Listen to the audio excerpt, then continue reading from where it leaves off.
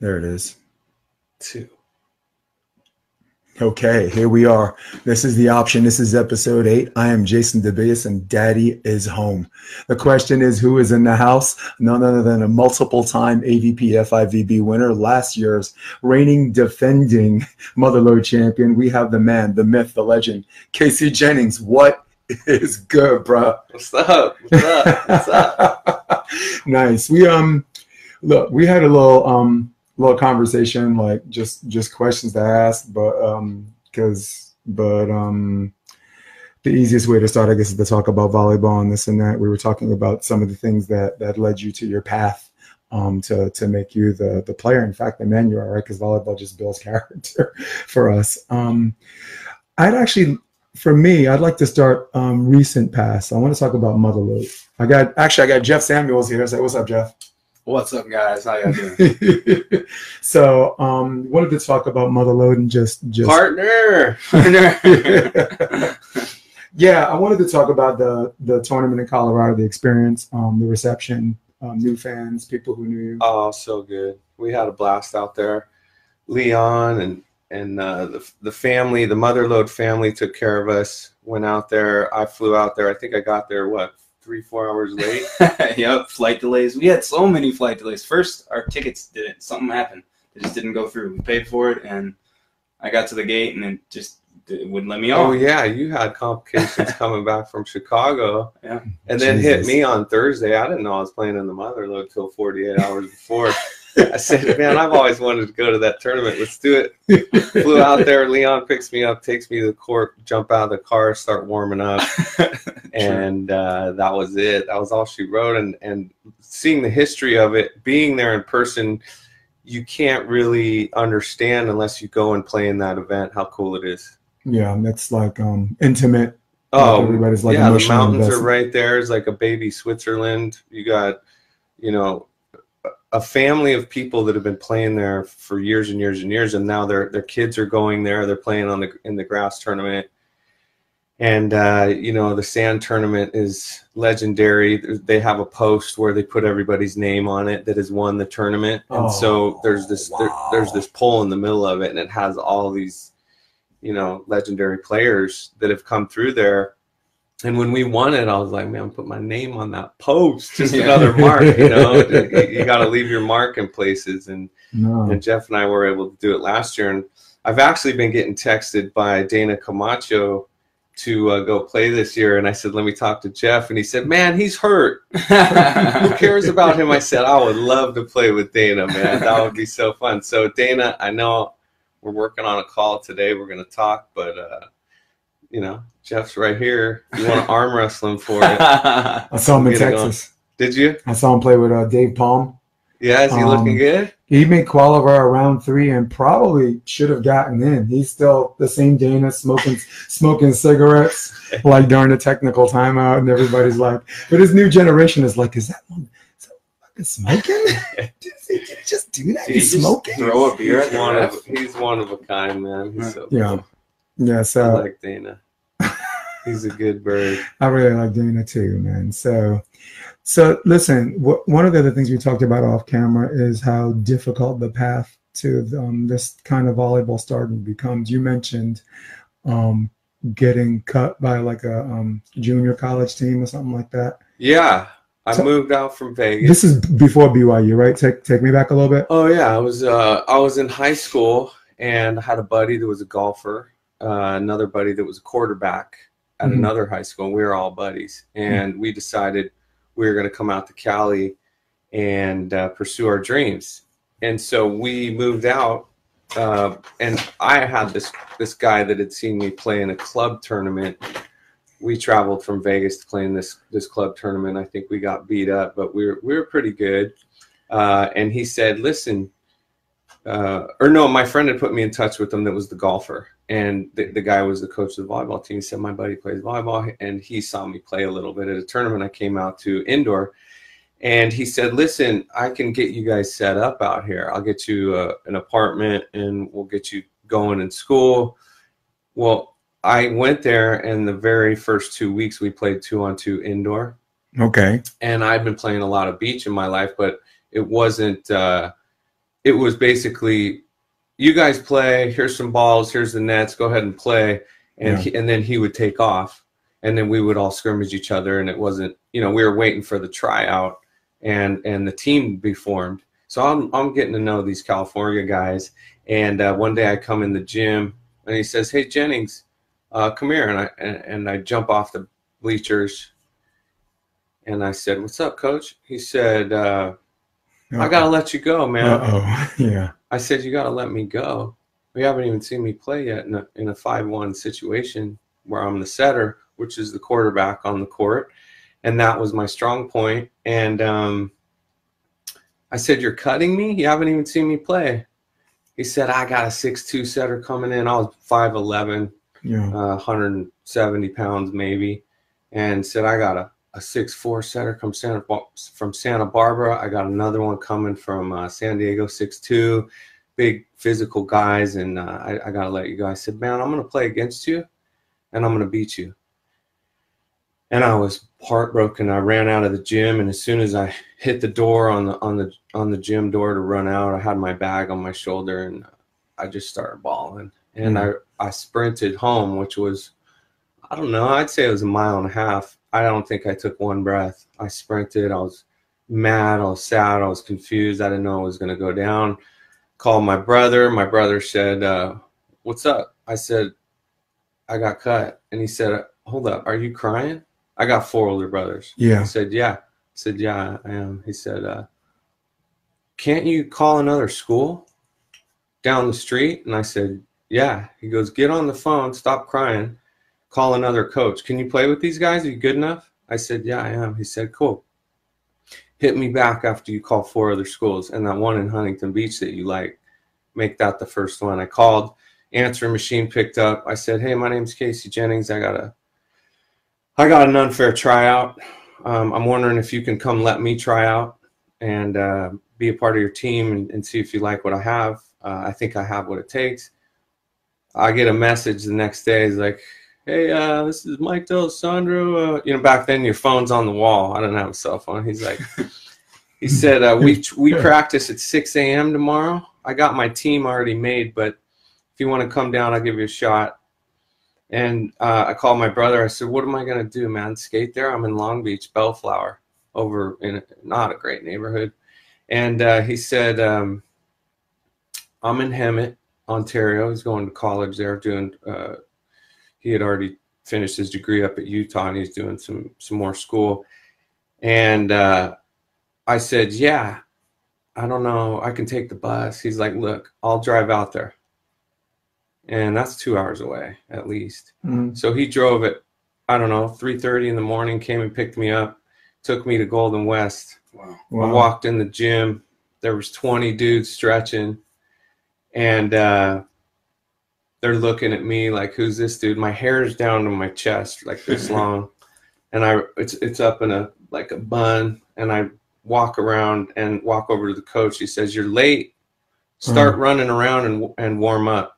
Yeah. So I'm jogging around the gym, and I'm looking at these dudes, and I'm just like, "Man, I'm gonna crush it today. If he gives me a chance." He pulls the team together. He said, "Listen, Casey Jennings is here. He's gonna try out. We're gonna give him a tryout. We're gonna run a 5-1 on each side. Here's the teams. You guys are over there. You're over there. Let's go." Yeah. And I set a 5-1, and we smoked them. Way I play, I don't know if it was the confidence my brother gave me, the bitterness that I had from the coach cutting me. And he said, after practice, he said, "All right, bring it in." D'Alessandro is one of the best ever. And he said, "Bring it in. I'd like you guys to welcome Jennings to the team." Yeah. One thing we like to do around here is we all like to look the same. I like you guys to be on point with each other and be a team and look like a team. So I don't know if it's a problem, but you're going to have to cut your hair. Yeah, I saw that coming. And I said, I looked at him, I said, "I'll see you tomorrow, coach." Yeah, man. He's And also I went remember home. the Titan stuff. Yeah, I went home and shaved my head. I wasn't ready to go there yet, but I got mono. Anyway, I made that team. I came back to that team a year later. I had gone to Orange Coast College and played for them first. Yeah. for other reasons. I didn't have a car, and I had some other buddies that had a place there. And I told D'Alessandro, hey, man, I'm going to go to this school. He said, no problem. I was the captain of the team, the first freshman ever to be a captain. We played Long Beach City the very first match, I think, of the year. And we absolutely jacked them. And that coach, I don't even think he knew it was me. No. And we crushed them. And my coach pulled me out of the game because I think it was 7-0 and I was serving. Yeah. And we got second place against Golden West. And just like players get cut from colleges, I had to tell the coach that it given me so much and he was incredible. Chuck Kootenays, he just stopped pushing me. And I worked hard. I did everything he wanted to. And he almost like let me be the leader and like almost like do anything I wanted to do. And so I said, I got to go somewhere where somebody's going to get me to the next level. I went back to Mike D'Alessandro, and the first thing he said was, don't go and burning any bridges, Jennings. I'd love to have you. And always wanted you to be on my team. And went there, won a championship, and he got me to the next level where I went to BYU and won a championship there. Holy sugar. Well, those are the two most valuable things. Like, as you know, I'm from New York. Moved to the West Coast. I've been coaching 21 years. I've been playing for 31. And I knew there was a kind of like a hit the reset button, like a pay your dues all over again type thing. And the two most valuable lessons I learned, this is 3 years ago up to this point. One, it's not fair, right? But such is life, as you just told me. And two, California or the West Coast has this way of rewarding people who don't take that fact kicking and screaming. You know what I'm saying? You kept your nose in the work. I know you wanted to be. Nobody wants to be that guy that complains all the time because people remember who that is too. So it's one of those things where you want to lash out, but you're just like, you know what? I got work to do. I have a little bit something more to prove, and I think that's what kind of shapes the kind of character and the kind of man you are. And I'm only saying that because I recognize the symptoms. We're not the same person, but man. But I get it. You know, totally. Taught me a lot. You gave me the shot with P1440. You know, I moved here to commentate and coach, and I don't know. You heard me on YouTube, and you're like, that guy's got balls or something. And my little test run in Vegas was the time of my life, which I'm eternally grateful for. But it was one of those things where, similar to you, I just kept my nose in the work. And honestly, on the West Coast, I think pound for pound, I'm one of the better. I think I'm one of the better of 2-in-1s. Like you find guys that are good play guys, and you have guys that are good color commentators. But there's only a handful of us that do both really well. You can do both. You take your hat off, Jeff. What do you think? Is he one of the top dogs? He's pretty good. we do a really good job together, him and I. No, man. I like it. Hilarious. You put yourself in the situation to give yourself an opportunity, and opportunity comes up, and you're ready, and that's what it's all about. Yeah. If you're not prepared and you just think you should have that thing and you don't go do the work and get ready for it, and then it shows up, and then you're freaking out because you're like, I'm not ready. Right. You weren't ready. No. So I like that you're putting yourself out there. You're vulnerable. You're going for it, and you're putting the time in, and I respect that. Yeah. I think it's cool. Yeah. I talked to Conover about it in New York because he knows I'm from New York. So I went to the AVP New York, and he's like, hey, man, he's like, homecoming for you. And I was like, yeah, man, because I got a hero's welcome. Because my people from your hometown, they make what you're doing here look like 4 times more than what it really is. So he said, he says, I heard you're like doing commentary for Peak 1440, right? And then like everybody around us, like just stopped talking, right? And I said, yeah, I am. And he's like, well, that's cool, because he says, if I remember correctly, 2 years ago, you came to us. Remember when Tri-Born was up there by himself like 2 years ago? Yeah. We respect Tri-Born, but he was more like ball served out. You know what I'm saying? He's this analytical guy that can break down plays, but kind of needed a setup guy, so I kind of volunteered myself. So Jeff said, if I remember correctly, he says, you asked us, and we said no. And I said, actually, that's almost how it is. I said, I asked you, and Jeff said yes. And then he gave me to his guy, Josh, like 2 other guys. And those are the guys that kind of, I don't like to use the word blew me off or whatever, but I'll just say had other ideas. So So I told Jeff, I said, listen, you ain't got to fall on everybody's sword, he's such a cool guy, and everybody's careful about talking about the AVP because nobody wants to this and that. But what Jeff told me, which allowed me to even make this conversation possible, is he doesn't mind the criticism as long as it's fair. I mean, there's a disagreement on what's fair and what's not. I get that. But I thought that was a real cool conversation. Yeah, man, I love Jeff. I miss him. I miss those guys. And Glazebrook and rubbed shoulders with them. But it's whatever. I don't have any I don't have. Yeah. We got a question. What's up? Is Casey done competing? That's Jeremy Carlin, of course. Hell no. Shit. Look at me. I look 20. What's up?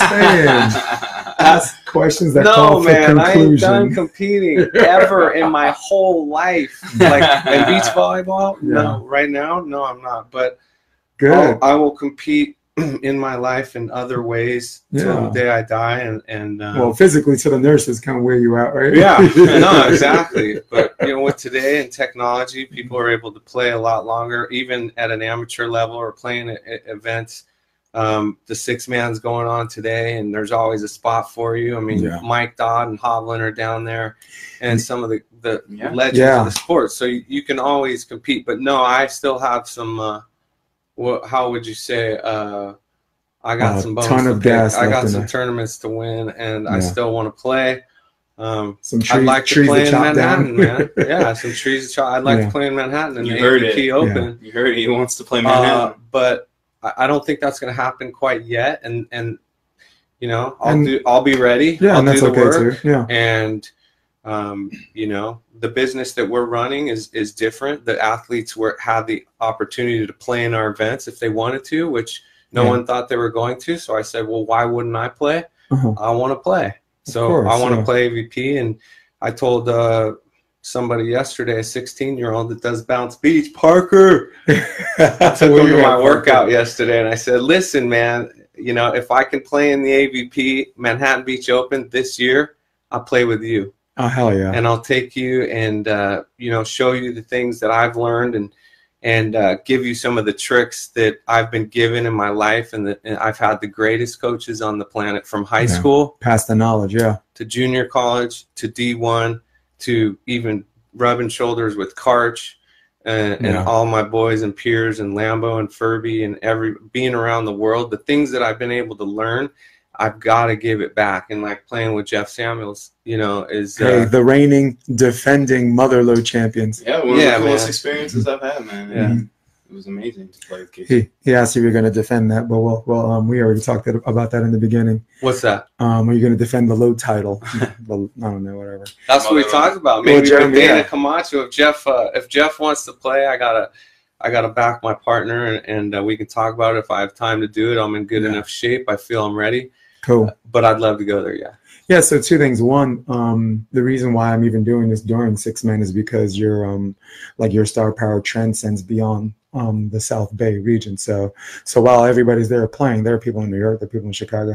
They're like, holy shit, Casey Jennings. I have I was a long time NCAA coach in New York, but I was also a high school coach, and now those kids came up, and now they're interested in outdoor, and they're like, oh my God, he's going to be a guest. So a lot of these guys are listening and asking questions and doing all that stuff. I meant to have this on Instagram, and I'm probably going to just have Jeff plug in like 60 seconds just so we can steer him this way, which leads me to my second question. You are someone that's always competitive. You are always someone that has always feels like you have more than enough in the gas tank, which you've proven time and time again. And moreover, you're constantly evolving. You're always trying to create a better version of yourself, and physically in the game, you're always finding ways to recreate yourself, like Michael Jordan's found a way. He perfected his jump shot later, right? Because defense. How much of that is similar? Because I got to bring her up sooner or later, right? I mean, it's Kerri. You guys are the power couple. So, how much of that is similar personality as far as like-minded personalities?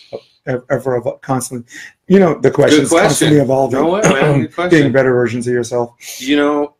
That has been something that we've grown into that. Mm-hmm. We didn't go into this at 21 and 24 years old when we started dating. Yeah. And think that we would be doing what we're doing today. But, the thing that attracted me to Kerri initially was your beauty, love. And yeah, man.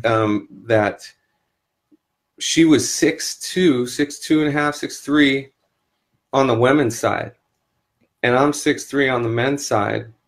Yep. And I'm short, and she is, you know, a monster. And physically, you know, she can catch a ball better than anyone, meaning like her hand-eye coordination for being 6'3" and being able to move the way she is incredible. And what I learned was that, you know, whoa, this is trippy, because I'm the underdog from the streets with teeth, and I'm going to bite, and I'm mean and gritty. And you're soft because, you know, you grew up in a nice house, you had a car when you're 16. And then I realized, whoa, she's as hungry as me, and she works as hard as me, and she does all the things that, and it was it. That was it. I mean, her and I were like stuck at the hip from, you know, the moment we had the opportunity to be. And we pushed each other. Not even, we would work out together in the weight room with Tommy Knox, our trainer that we've had since the day we met, really almost 18 years. But I was so attracted to the fact that she didn't settle, and she could have put it in neutral so many times, and she never ever did, and she still doesn't. And that, for the kids out there listening, is incredible, because how many times have I seen men and women that should win numerous tournaments? They're a dime a dozen, but they can't put the work ethic and the mindset into place. So when I see athletes that have all the gifts and talents and the height and the movement, and they work as hard as, you know, Holly McPeak or me or somebody like, you know, that has to work that hard in order to even make a dent, I'm taken back by those athletes, and I love them, and I think it's just incredible. And I do relate Kerri to Michael Jordan, because he had all the gifts and the talents, but he could have been, you know, he could have been totally different, but he put the time and effort and work into those talents and honed them and worked on defense when he was only known for offense. Not to mention the comparative you could do for on-paper comparisons. You know, NCAA championship for Michael Jordan, multiple-time NBA MVP. Yeah. Kerri Walsh, in my opinion, one of the top 3 female players to ever play the game. Certainly her and Misty, the top team to ever play the game. For sure. Jackie Silva, I throw in that mix a little bit with respect to the two of them, of course. Yeah. I go back, we go back that far. So yeah. And it's just incredible to see somebody do that. Yeah. Hey, for my Instagram people, that's Casey Jennings. That's Jeff Samuels. I'm Jason DeBillas. You guys got to jump on Facebook Live. Also, we're going to be on, for those of you that missed this, we're going to be on iTunes. It's basically the option on iTunes, and we're also on Spotify. I usually put it up later so I can do the sound. The sound's the most important thing because it's audio, and that's not video. But this for all intents and purposes, the live feeds just to get like fan questions. Yeah. Just to keep it interactive. You're a man of the people. So I keep that copacetic. But yeah, isn't that crazy? Like you were more of a grinder, and by appearance she didn't seem so, and she's very much so. She's so relentless, and you know, through time we've been able to inspire each other and push each other. And you know, people say, do you take it home with you? And you're like, yeah, absolutely. I mean, we talk about it at home. We talk about our game. It relates so much to a relationship when you have a partner.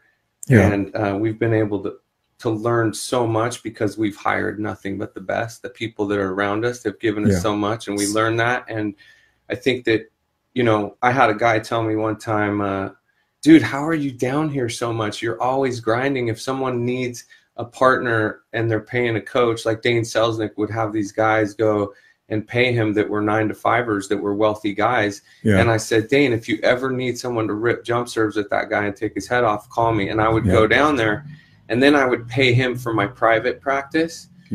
But 2 hours before that, I was down the beach 1 mile giving a dude a lesson, and I would take that money and transfer it over to him. And I told this one guy that said that to me, he said, how are you down here? Do your parents pay for your shit? And I went, what?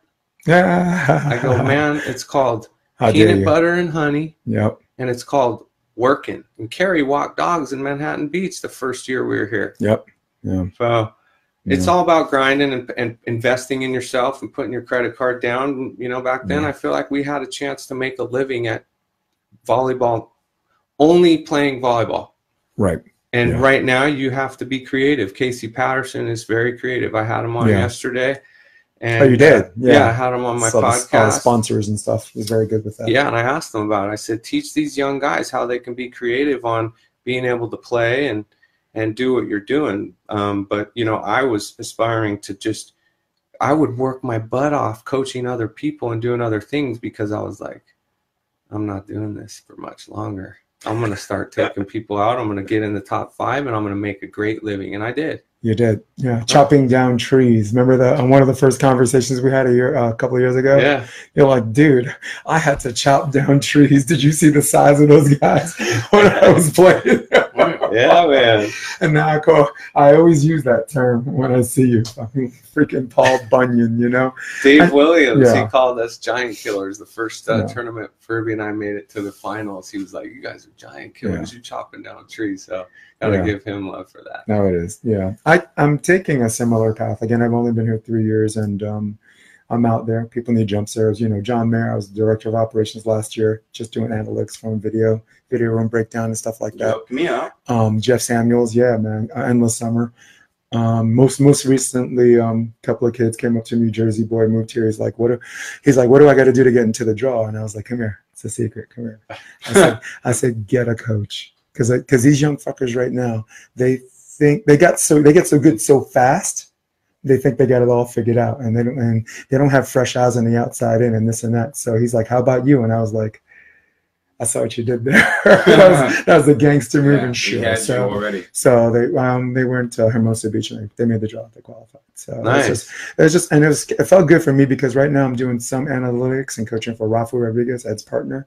But it felt better to actually just punch my own ticket as opposed to like, you know, like with respect to Mayer and with respect to a lot of these guys, oh, he's coaching this guy, boom, he's already in the draw. You know, he's already, you know, whatever. So it's just, I'm not saying it's real work because I sound like I'm casting aspersions on people who are also doing real work, but that was my birthday at the same time. Oh, nice. So they qualified. Earl Schultz, you know girl.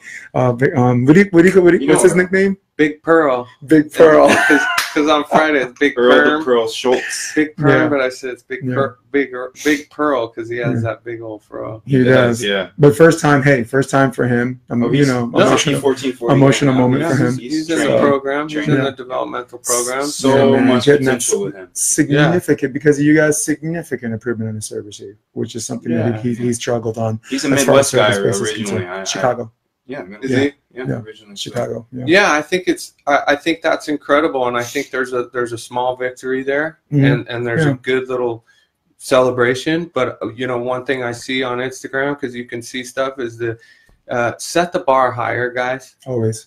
Like, you know, it's great that you qualified, and I would give them a hug and tell them good job, and then I'd say, I wouldn't say anything about it ever again. Yep. And I'd say you need to start getting in the top 5. And I told Casey yesterday, I said, look, you just won the tournament with a guy that was playing in the NBA however many years ago. He's been out here for 2 or 3 years, but he has been playing, and Budinger is a stud. I was just making a point. Yeah. I said, how many jobs do you have? And Casey's like 29. Yeah. And he's like an 18-year-old Jamaican in New York. Yeah. Yeah. I said, would you have 28-year-old Casey Patterson let 39-year-old win that tournament? And he said, hell no. And I said, you know, the young guys, you want to be mean, start being mean. And you know, there's a lot of opportunity to put yourself on Facebook and Instagram and put the pictures up and celebrate. Yeah. But I'm telling you what, that shit disappears overnight, friends. Especially in this sport. And especially in this sport, you have to prove yourself every single time. Well, it gets further and further. Nobody just no one gives you the crown. Easily forgotten, really. And then you feel bad for yourself. You start going into depression, and you're sad because you're not the guy, and you got nothing to talk about. So I think that just set the bar higher, and you know, the cliche of enjoying the journey is it's real. But what does that mean? That means enjoy maxing out on your squats, sprinting, doing the work, and everything. Like not just the winning total package. The highs. Oh man, my biggest memories are my losses. Yeah. I'm like, you learn the most from your losses. Actually, some of my best performances. Very rarely does someone remember a great performance on a loss. When I played in Germany, I got like 33 kills. First it was the Army European Championship. I got 33 kills, and we lost. We lost 3-0, and I thought, you know, like the first two were 15-13, you know, old school, and then the last one was like 15-3. But, you know, when the coach sat me down, he's like, you didn't know, you know, when it got to like 10-2 or whatever, he just sat me down, and I understood why. But I was like, I want to be back out there, man, like you. So yeah, man, that's rare. There's only maybe 4 or 5 times in my head I remember a great performance. The only thing anyone remembers, right?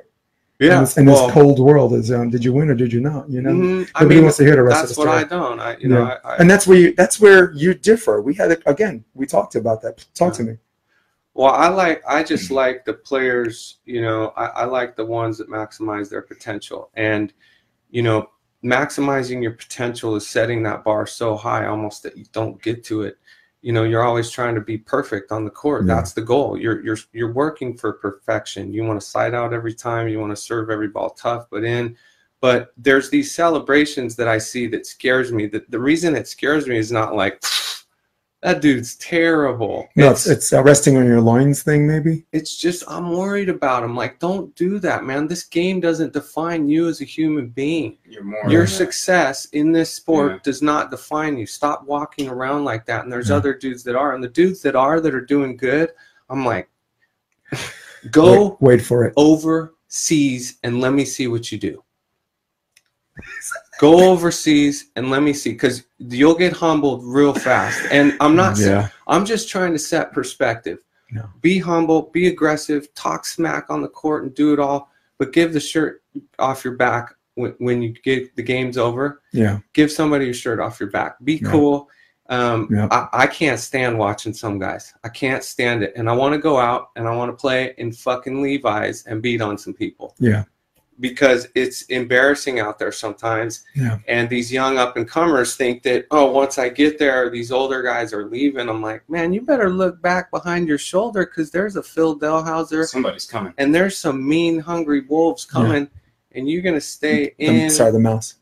You're going to stay in the qualifier. And you know, there's a lot of different rabbit holes you can go down. You only get 4 chances. You can't make a living. Would Phil move out here right now if he was 22 and quit his teaching job? He's teaching high school. The sport is going to grow. It's going to evolve. Yeah. And you young guys that can take some wins right now, go get them. Stop celebrating getting 5th and 7th, because those are 17ths and 13ths a couple of years ago. I agree with that. Wow. Yeah, well put.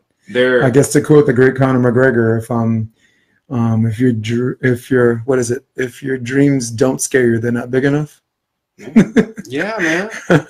Totally. You gotta shoot high. Always. And it doesn't stop after volleyball. There's no Joe Rogan. There's no mountaintop that you're gonna get to and sit there and say, I made it. Yeah. Yeah. And once you do, I mean, there's, like you said, there's always somebody else coming up behind you. And the worst thing isn't to not ever achieve any dreams. The worst thing is to get there and then lose it all, and you're not the man anymore. Like the guys who never tasted it, it's like, okay, whatever, I didn't make it. But when you get there and then you have to fall back down and you're not doing well anymore, then you're in depression. And you're like, he said, wait, you're talking about Stafford Slick, right? Who said that? Jeremy Carlin. Also, a question: who's the best smack talker you ever faced? Oh, who's the best smack talker I ever faced? Yeah, that's the Ryan Nelson Langley. What's up, man? He asked the question. Oh man, I don't know, because the Raiders. Rosie's Raiders, man. Yeah, they were so fun with me. He, you know, one of the head dudes the other day flattered me on Facebook. I saw like a notification came in. He said, somebody said, man, I loved when you battled so and so and so and so and so and so and Casey Jennings, and he responded. He said, man, you better take 6 of those guys off of that list of 7, because there's one guy the Raiders knew not to heckle. Was you? And it was Casey. Yeah. And I wrote it back. I said, that is so good, because I used to tell him, man, I should fly you to every tournament I play in, because I win every single time you show up. I would take them tequila.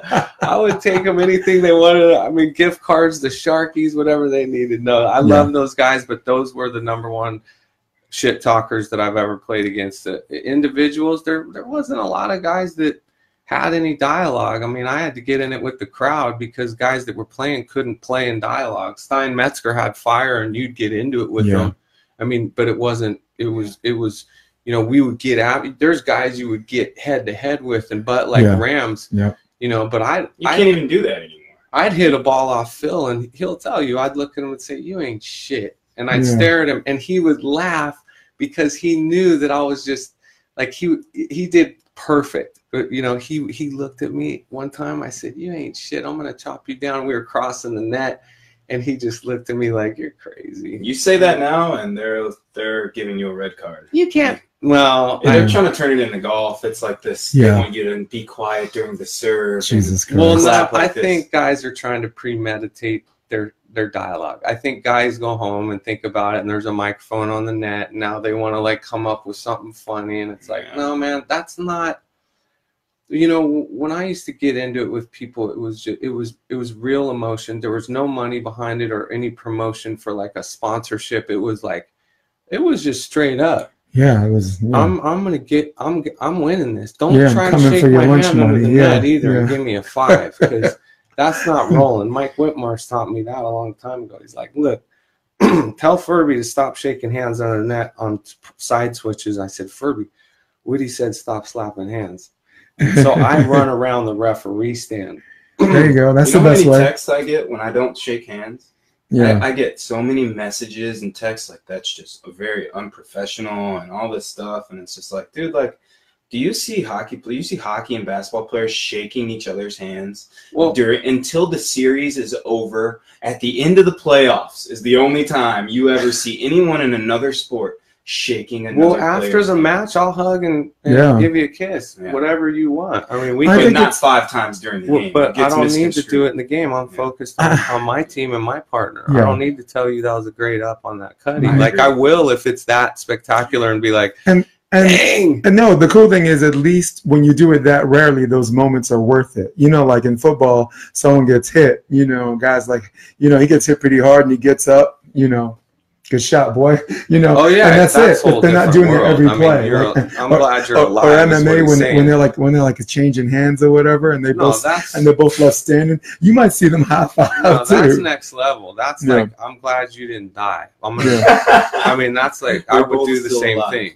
Jeff, do me a favor. That camera over there, you could just point at both of us and zoom out. The camera that's on me right now. Got it. Because that one right there. For some reason, it's dying. It's supposed to be plugged into the wall, so I just want to do the straight shot with me and Casey.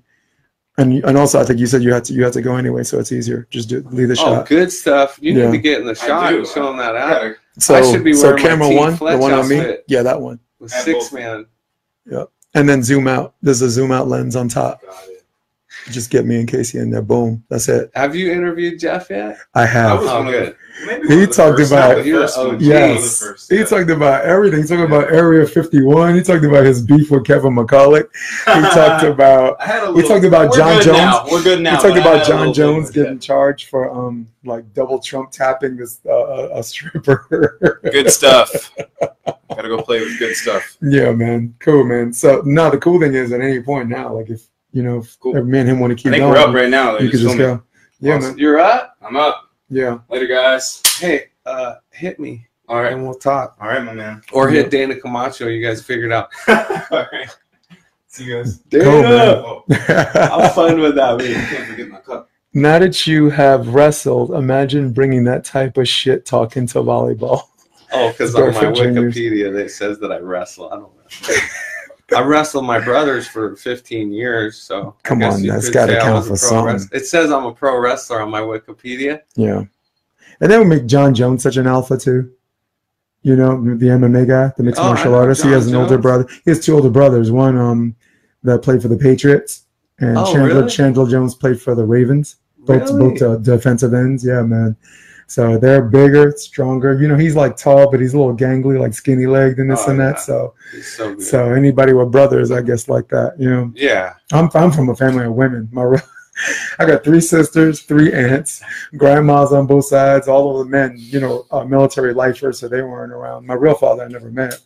You know, my stepfather my mom remarried when I was 10. So I just say I'm the son of an iron worker. And as far as I'm concerned, that's my dad, right? He's the one that's around. And he's the one, you know, that porch time, that father-son stuff. So he's like my mentor. He's like this old school Humphrey Bogart hairstyle dude, black and white guy. You know, I mean, sorry, blue collar guy. So yeah, nothing but women in my life. I guess it's, you know, it certainly made me fair. They're tough in different ways. They don't wrestle, but they're tough in different ways. Oh my God, yeah. How many? You got how many? You got 4 kids? 2. I mean 3. I have 3 kids, 2 boys and a girl. 2 boys and a girl. The girl's the youngest one. Yeah. Isn't that perfect? Mm-hmm. Isn't that perfect? Yeah. That's how we drew it up. And it's like, listen, you tell your kids in school, listen, we don't behave that way, and then you tell your boys, kick his ass for her. You know. We have that vision in our head. Yeah, you don't need to help out with any of it. They fight and they love accordingly. It's all good. All right, so I have fan questions before we go. My time's valuable. Yours is exceptionally valuable. Oh man, we're all doing it. Why do you think the 2 Norwegian teams are crushing it right now? I guess he's talking about Anders Moe and Christian Sorum. Yeah, I had a conversation with Anders a couple months ago on my podcast. English is very good, right? And the sound wasn't good, and I was a little rusty with it, but I got to sit down and talk to him, and you know, those guys are incredibly sound at technique, work ethic, and they have the physicalities that I was talking about before, and they're so humble. Yeah, it's easy to be humble when you're winning, but they are truly humble. They were raised. It's even easier to be cocky in a way. Yeah, and I don't think there's anything wrong with it. Like Ali San was a great guy off the court, but you know, I stared at him in the face for 30 seconds one time. We were playing against each other, and I'm looking at him like, you know, I'm talking like, I will cut you down, and he's like looking at me like, look, and like he should have been, but he loved it. But Anders Moe and Christian they're just sound, you know. They learned at a young age. They learned in that school, and I think that they're the future of the sport. They're the now of the sport and the future. And he told me that, man, just wait until you see what's coming. He told me, he said, my little brother and the people behind me, because they set the precedence now, and so they found out that the program that they have is working so well, and I respect those guys so much, man. Those guys are doing it right. They're out there working on, you know, entrepreneurship and doing things with video cameras and socializing. They with put up fans. Their own top 10 plays. Yeah, they do. I thought that was cool. I messaged them. I'm like, if you ever want a top 10 guy, chat it up. I'm your dude, man. So they're cool. I love them, and their humility impresses me more than their game. And their game is incredible. So they're going to win a gold in Tokyo if they keep this up. But hopefully we can fire up Jake and Taylor and Phil and Nick and Try and Trevor and get these guys. My favorites, my new favorite team, by the way. Yeah, man, they're doing a good job. Yep. No, you know, it's like splitting block all of a sudden. This old school. I'm like, no, it's old school as an American concept, because if you look at the other countries, like the Latvian split block, two of the Russian teams split block, Brazil, however they change up whatever they. Well, not 95% don't split block, but it would be my dream to split block. I would, if I was 6'5", or you know, there's guys that were my size that were blocking out there that were my biggest nightmares. You know, what's his name? The Swiss guy, Martin Lassigo, was miserable to play against. Yeah. And he was my size blocker. I heard him and his partner were miserable to play with each other. They were. Yeah. But you give me an Ali San or somebody big like that, and I can go through the trees a little better. Yeah, I like that. You know, but the little guys, their hands, it's pretty cool to see those guys do it. But if they're playing somebody that's 6'9" and hits over the top of them, they feel like they're, you know, not doing anything. But yes, I love those guys. I wish them the best. They're going to keep doing what they're doing. They're so impressive. Yeah. And isn't it crazy that like we talked about height and we talked about big players and huge size players, but isn't it crazy? And this includes some indoor, that when they vote for like best player in the world or whatever, it's very rarely the mythological creatures. It's like Bruno Alisan's partner, who was like graciously listed at 6 feet. You got Taylor Sander and Riga? 6'3". No, Bruno. Oh, Bruno at the time when they won in Rio. You have Misty May, who, you know, who at multiple times was voted best player in the world. Larissa, who's Toledo's partner. So the cool thing about Kerri and the cool thing about Dalhausser is there's the big players for MVP are so few mentioned, you know, and there's so many of them. It's good that Kerri has that recognition and Phil has that recognition, and I guess Alison, you know, it's just a great all-star team. But I find it very intriguing that the people who are voted best player in the world or best player in the tournament or best player in the NCAA are not the Giants. Like Taylor Crabb got best player in the world in 2013 for Long Beach State, you know? Yeah. So I think it's the dynamic athletes can get it sometimes, and the ones that are the glue can get it sometimes. Well, they work like you. I mean, right? It's like, how did you do it? I worked for a living. Yeah, and you hired people that knew more. I hire people that know more than me. I mean, you pay them to teach you things. As sports psychologists, we use Michael Gervais. He's incredible, and the things that I've been able to learn. It's not me going out and like I figured all these things out. Someone gave it to me. I put it to use, and then I made it mine. And one thing about Anders Mole is that I asked him, I said, who is your hero in the sport? You know, being a male. Right. And this is a little bit of his humility. Not that you shouldn't be able to do this, but this is where we are today in 2019 with females. And it was so awesome to hear him say it, is that when I was 10 years old in Norway, I was walking by the court, and my dad knew Kerri, had met her, and he said, "Kerri, these are my two boys. Would you pepper with them for a sec?" And Kerri put her shit down, walked over, because that's how Kerri is, and peppered with them. And he told me about it a month ago, and he said, "She is my hero, and she is who I've, you know, been watching and I look up to in the sport." And that tells you, you know, so much about Kerri and Anders and guys like that. And I'll tell you what, when Phil Dalhausser and Kerri Walsh Jennings retire from the sport, all of the haters will be bummed, because there'll be some person that won't be able to fill that space, but they'll think they're filling it. And you'll be like, man, Jordan was so dope. It's a huge void. Kerri was so dope. Phil was so dope. But so it's time to watch these guys. Even though the sunset is not far away, a couple years, grasp onto it, because we all hated Jordan at one point or loved him, whatever it was. And when he left, it was like, oh no. So that's something I like to remember, and just enjoy these athletes that do have that full package instead of hating on the ones that don't. And it definitely shows, because if you look at the generation of girls, I'll just use the women as an example. If you look at the generation of girls coming up, the ones that are teenagers now that are bringing up the rear, they got it. I mean, you look at the AVP semifinals, you have a 16 and a 17-year-old in the finals. All right, you have girls, Chrissy Jones and Pumuna, who are, you know, just you know, I probably still owe a couple of years of college. You got the Partains, you know, 17 and 19 years old right now. It's a big deal, but so I pump the brakes on that. I'm talking about the generation that's bringing up the rear, not the ones who thought they have it figured out. Right. You know? But we can only cross our fingers. And I know the big story are those young kids, you know, and I hope that they do produce. I'm pushing for them. Absolutely. But I don't want them to get on that mountaintop, man, because it's a far It's a long damn way down. It is. And it is. It's serious. Yeah. So be grounded in your life.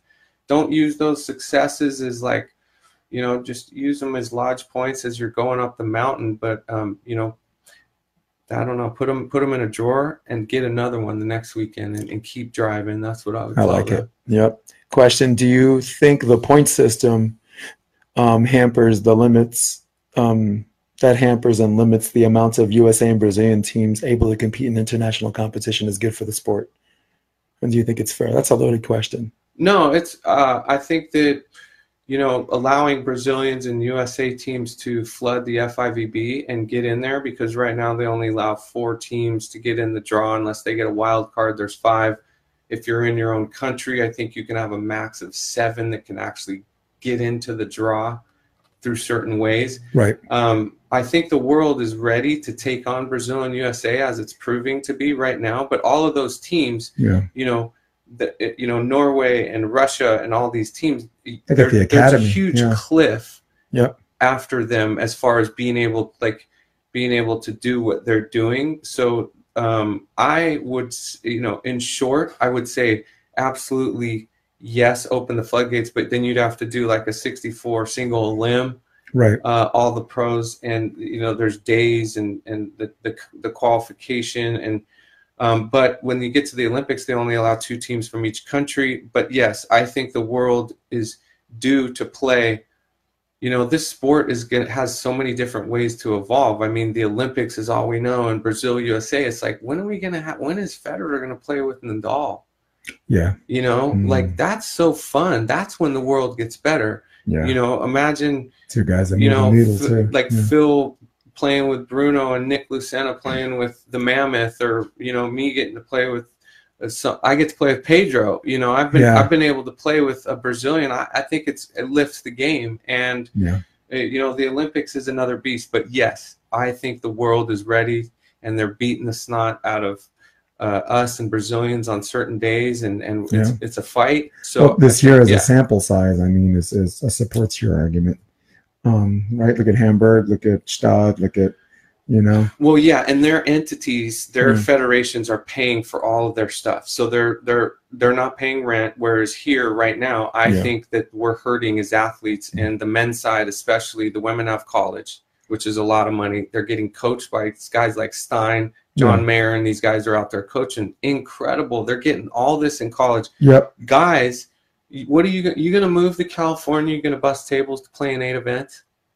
And you can't compete with Alisson and Evandro and Bruno and these guys. And Norway has an academy. Norway has an academy. Right. Like, these kids right now are going to a certain high school for volleyball. That's their gym class, and of course their academic demands, you know, have to be met. You know, everybody gets that. Artists and filmmakers are doing it too. They're specifying what they want to do instead of going to a college where they have general ed. But like, we have a developmental program that we're trying to help raise the level, even on the AVP, and we have developmental players that get recovery. Yep. They get free coaching when they make the team. They and get not just free coaching, not just free coaching.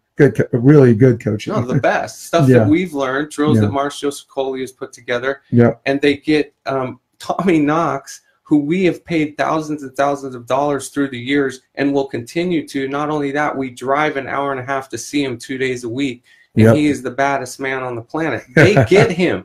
They get him for free.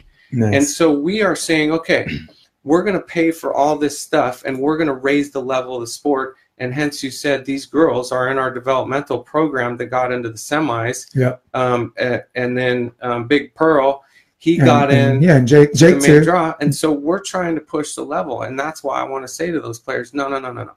Set the bar high, and let's go for it. And I'm very proud of that developmental program. It's something that is just so cool to have. You should be, because first of all, I'm not aware of anything else like it, and two, this is how we keep up with the rest of the world. Because, like you said, I don't want to be the smartest retard in special ed. You know, the best players in the United States are going to be the best of the worst in the world. That's not the route.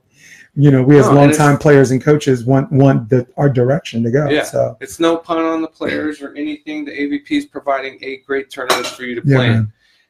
It's up to you. And really, they really moved the needle this year too. I was very impressed. Yeah, if you want to be a pro, you're going to have to get a job.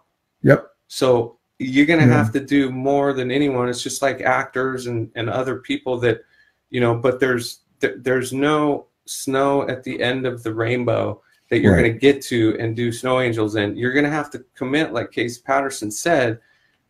I would do this now if I was 22 years old, just because I love it so much. But I, you know, used to be like, I want to pay a mortgage. You just have to love the sport enough now to have a job. And then, you know, the Baumgrens are a great point of that. The Baumgren brothers, they live in the Midwest. Yeah, Minnesota. I root for East, West, and Midwest. It ain't a Cali thing. No. Every single player that's in the top whatever, they're not from Cali. They moved here because they were able to make a living playing here. I want people to have a camp and a developmental program that we have, that we will take to Texas and Florida and Rhode Island, wherever it is that needs it and can do it, we want to bring it there. Yeah, well, that's what Duran's doing. I mean, I'm with Duran, who's the founder of Beach Volleyball National Events. She's also the program director of Endless Summer, where they branch out in Colorado, you know, trying to get to Texas. We're trying to be, like, the Get Noticed showcases and this and that. I mean, Duran's been very good with that, and good coaching. Yeah, we got Pompilo as part of our group. He's part of our group. Jeff Samuels, active player, but also beautiful mind, which is very rare, because I always tell people, if you want to be a great coach, it's very hard to be a full-time player and a championship coach, because I never met one. I never met anyone that had a ring that was an active player. That, you know, and if you're aware of someone that's a unicorn, we're going to take them to the lab. We could take them to the lab and examine them. Somebody that was a successful player is a successful coach? Head coach. Stein Metzger. No, I never met anyone that's a championship coach that's still an active full-time player. Oh, yeah. No, you can't. No, those animals don't exist. No, you know. I mean, look at John Mayer. He retired in December. Yeah, and then 5 months later, he's WCC champ. John Mayer would not have retired if he could make a living in the sport. Agreed. Yeah. He would have continued to play and tried to win championships. But he said, I got a family, I got a wife. Yeah. I got to bounce. Yeah. And, you know, I don't think in his career monetary gain was the purpose, because he's already making, you know, full-time position at Loyola Marymount has allowed him to do that. His wife is already financially independent. Like, I mean, yeah, you know, but he wanted to do something that was stimulating him. And I don't think that, you know, 8 weekends out of the year is you know, I mean, it's not bagging. It's where we're at right now. And he played a couple of FIVBs with Trevor. Yeah, no, he played I played FIVB when he was you told me. I remember that. You told me a fun story we're not going to say on camera. I did. What's it about? John Mayer, I like. Yes, John, we know who you are. But I honestly thought for him to win a WCC championship and get a bid, he had to you got to give up the goods, 90-10 or 100-0. You know, you got to give up the goods as a full-time player. So he retired December, and then for the WCC championships, he got knocked in a loser's bracket, climbed out of hell, and had to beat Pepperdine twice, double elimination, and won the WCCs. And I was very, very happy for him. It was a great defining moment for him. It was the only match his athletic director, his boss, came to since he's been a coach there for 4 years. So that was a great, you know, rock star moment, how all the chess pieces fell into place. But I thought a lot of it just had to do with, okay, he doesn't have to practice with Trevor. Guess what? He's living in a video room like a hermit. So right. You got to commit. Yeah. He retired my show. Yeah, I had a show, and you were nice enough to give me one of the quotes too. That was really cool, which is what steered that conversation. John Mayer. Yes. Another question. Let's see. Do you think the FIVB has executed the business of volleyball better than the AVP? We kind of already went there. No one's executing the business side of the sport right now. Right. Nobody is. Please talk to me. It's just, you know, they're in a building stage right now, and I don't know if it's going to take 20 years or 10 years, but they're building. I know from building what we're doing, it takes time. You have to water a seed, and it has to grow.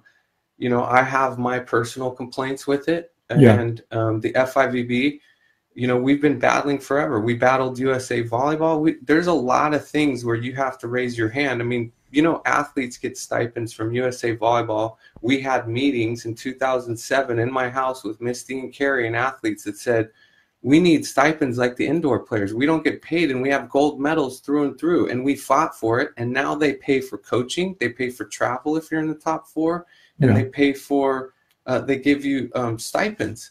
And we fought for that, but people don't know that. And they just, it's like, you know, it's one of those things like, yeah, I made and you're like, people before you know, work to get that, because I was putting my credit card down and traveling, and I was number 7, 8 in the world, and I wasn't getting anything, and I had to pay for my coach, I had to pay for his airfare.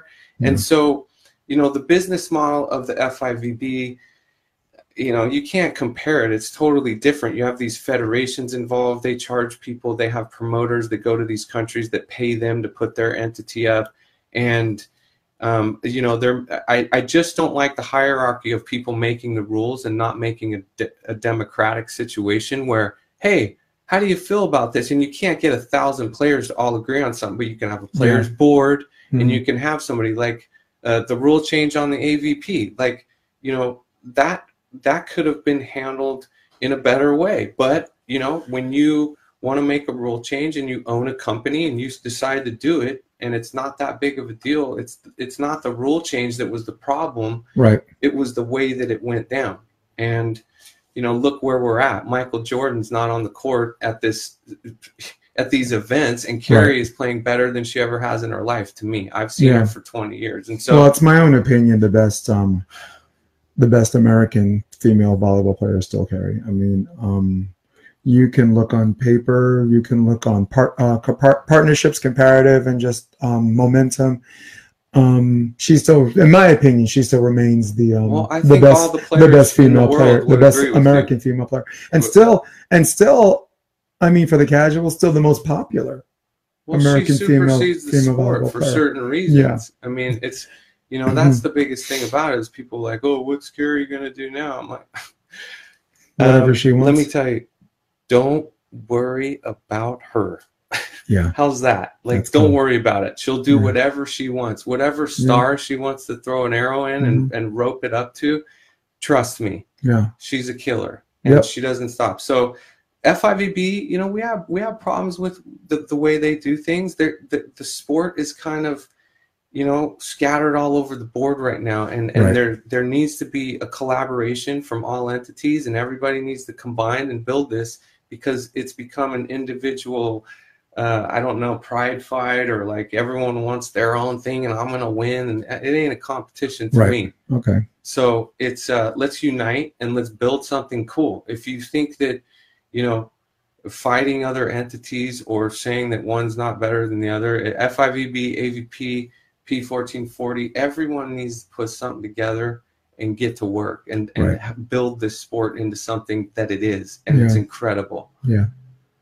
I think this is probably why, like Duran, like beach volleyball national events, like as far as partnerships are concerned, I think she's got something really good going on with juniors and the showcases, and she's kind of waiting it out until everybody, till the grown folks, you know, get their shit together. You know, like you guys have co-promoted with us with beach volleyball national events from time to time, but I think it's probably why, you know, she respectfully said thanks but no thanks. With what? Like as far as, like, we could talk about it more off camera. But it was more about like certain entities offering a partnership, but the partnership is kind of like, you know, we get to put our product on, you know, like our name or whatever, and you pay us for it. That's not a partnership. Of a partnership is I scratch your back, you scratch mine. Sometimes you're going to pull the load, sometimes I will. I mean, that's what I'm learning in business is, you know, there's a lot of people that say, you know, they'll call and they'll say, man, can we get that over here? And can we do that? Yeah. Can we put your banners up? And, you know, we got to pay them. I'm like, hold on. Like, no, you know, I don't mind that if you're giving me, you know, we have to collaborate. You see what I'm getting at? Yeah, okay. We have to collaborate. So it goes both ways. All right. People ask for a lot of things. And, you know, there's certain people that you want to surround yourself with. And, man, I have so many good conversations with companies and entities across the United States that call us and say, I love what you're doing. What a cool aspect of the game, the health and wellness, the mindfulness, competition, and the entertainment part of it is, it can be anything, you know, people. It's really fun. I really enjoy what I'm doing. It's difficult, and I don't look out the window and look what someone else is doing and then bring it back. My head's down. If I looked over at what Mike Lambert was doing when I was competing and spent time going, what's he doing over there? I put my head down and I competed and I maximized my potential. Right. That's what I want to do in my life. Yeah, and that transcends, or is transcending, off the court. And to the generation in whom we're mentoring, right back on the court. And for that, God. Yeah, man. Shit, I think, can we wrap up there? Yeah. Put a bow on it. Wrap. Oh my God! Listen, Casey, absolute pleasure for quite some time. Popular demand finally wins today. They wanted you on the show because I've had an array of different guests. You know, had Troy Field and Eric Baranek, their friends. Yeah, had man. them on the show. Dougie Fresh and Jeff on the show at the same time was hilarious. I felt like I did 100 setups. You know, my stomach was killing me. You should have those dudes come back and you know, at the end of the summer and do a fill in the cracks edition and see how they're feeling, because you know, there's also something I tell the players out there is there's an off-season blues. You know, when the summer ends and you don't have a tournament to go to, it stings, and then you look at your bank account and you got to go to work and do it. It's a real thing.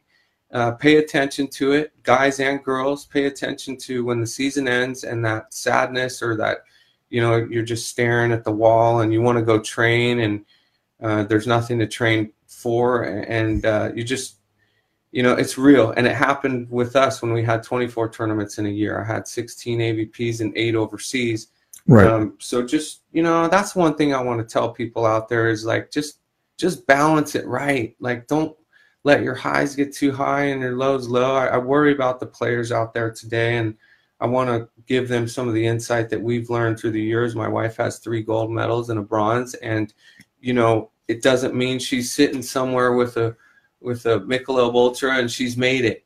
You know? I mean, those weren't her intentions anyway. Those I would suggest are the net result. Her intentions are just to be ever improve, be a better version of herself. Because if you go out there and if that's your goal, then you'll never accomplish your goals. For me, it's like a theater thing. Like if I go out there to be good on stage, I'm not going to be good. No, I have to. It's action objective. You know, it's out there and you're performing, and the net result.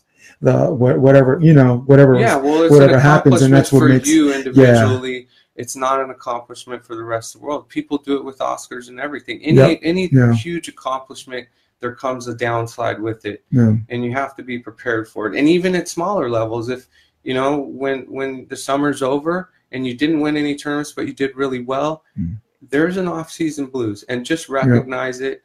And you know, but it was, Casey, it was so fucking important to talk about these ups and downs in volleyball, because you speak from experience. I certainly do.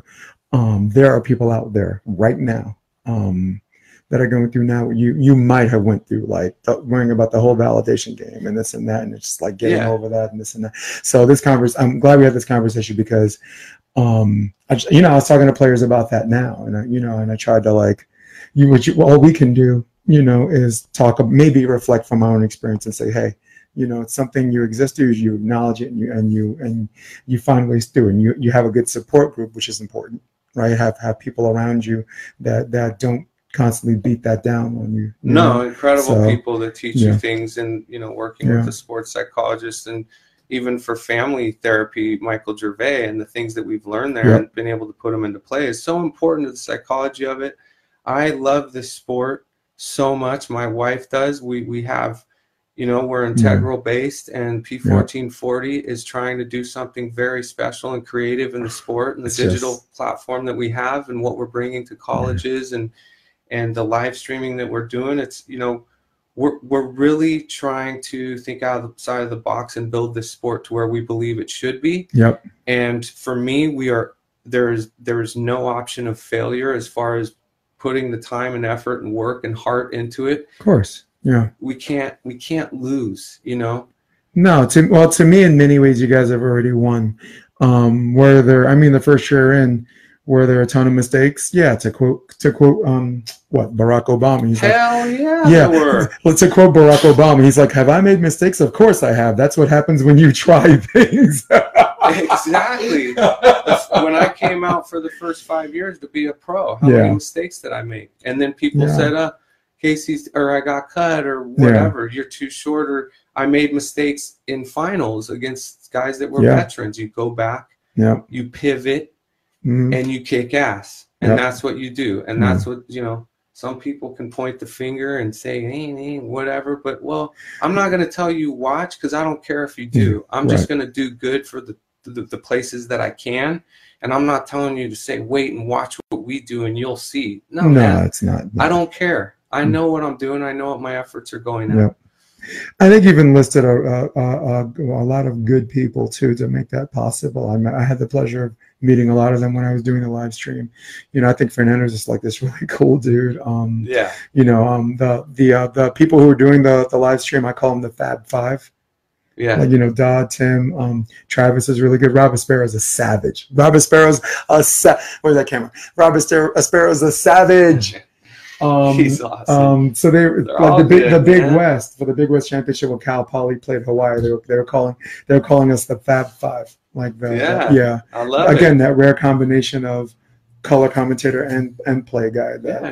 You're bringing in people to the sport that have helped build the sport. And you're collaborating with them, and you're recognizing them and giving them space, because a lot of the young guys, I didn't care who the guys were in front of me. I wanted to beat them. Wow. And that's what young guys do. And so, you know, when you young guys are 30 and 40 years old, you'll realize, damn, I should have paid more attention to the guys in front of me, because the ones behind me could give a shit. Exactly. Yeah. There's someone with better abs and better hair than you that's coming up on Instagram. Yeah. So just balance it. You know, enjoy your lives. Yeah. And I tell a lot of the younger guys, regret is past tense. You can't regret something that you're in the moment right now. How are you going to regret? You're there right now. What the hell are you regretting? It's happening right now. It's not something that happened 10 years ago where you look back and be like, I wish I could have done it different. I always tell people regret, our young people, and try to help them understand. And maybe I could phrase it better. Regret is past tense. Yeah. You know, God, I have very few, honestly. I'm glad I moved out here. I'm glad, you know, this is what I wanted to do with my life. My first year in, had that down. You know, I actually told Kelly, and you'll laugh at this one, I was like, look, if you want to kill me, take me back to Brooklyn and kill me. Put two in my head, put me under the Verrazano Bridge and let me die like a real fucking man. Don't let me die here in the desert like a snake. You know, I don't want to die out here. Kill me somewhere else. So I went through that thing, that level of I won't call it self-importance, but like the things I know I can do versus the opportunities that I was being offered. I didn't think it was fair, but you know, I took a similar path, and I'm kind of on my way. I'm kind of exactly where I want to be right now as far as what my end goal is. My end game is coaching and commentating. Coaching kids, you're not going to do better than Endless Summer, right? They lead the country in college commitments per capita. Like we have 4 girls going to SC, 2 Long Beach State, one Arizona, and 1 GCU. So, you know, LMU got to work with John, who's a beautiful mind, and is now I consider a great coach, because I always consider them a good coach as much as I like to. So so commentating. Well, you saw my video, said the guy has balls. You gave me my shot. And so I think I'm exactly where I want to be. But like you said, constantly evolving, and every time, God, let me tell you something. Every time I just want to take a break, I fucking watch a video of you or somebody, and I'm like, I can't. Get up, go. You know, do something. You know, you got kids. You got Thomas. You know ET? Yeah, he's cool. I like him. I like David Goggins. I like Joe Rogan. Rogan is the conscience of America.